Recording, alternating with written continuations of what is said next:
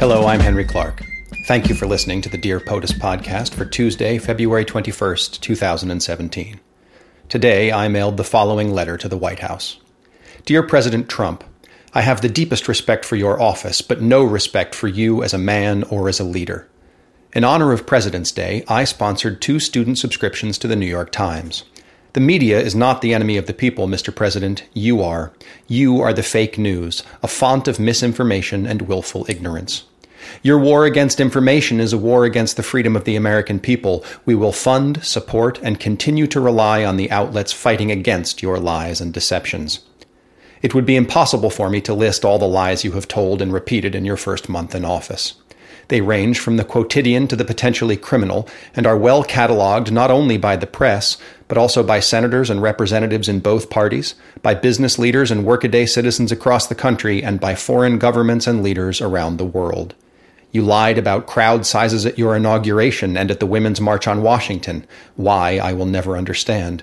You lied about your travel ban, about the U.S. vetting program, which is one of the most stringent in the world, and about President Obama's pause on Iraqi refugees, which was not a ban, and most importantly required any denial of entry to be based on a credible threat of terrorism, not simply the generalized prejudice fear-mongering you promote. You lie repeatedly about voter fraud.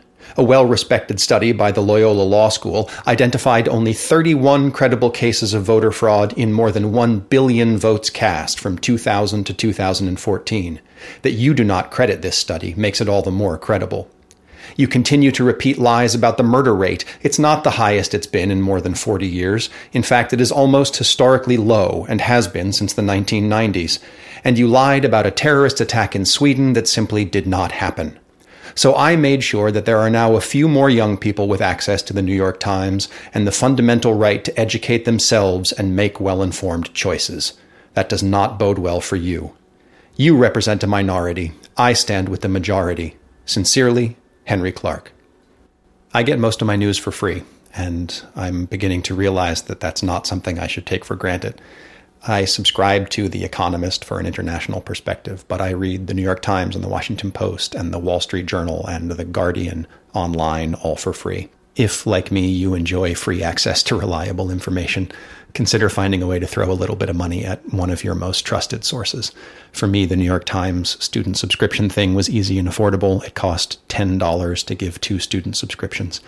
I'm giving away more money than I should right now, but I can afford that. Consider making a contribution to your local public radio station, whatever it is that ensures access to reliable information. If you would like to mail your own letter to the President, you can address it to President Donald Trump, 1600 Pennsylvania Avenue Northwest, Washington, D.C. 20500. Be civil, be honest, and feel free to copy mine.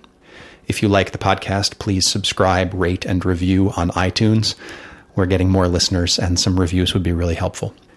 You can find me on Facebook at facebook.com/springofsprings.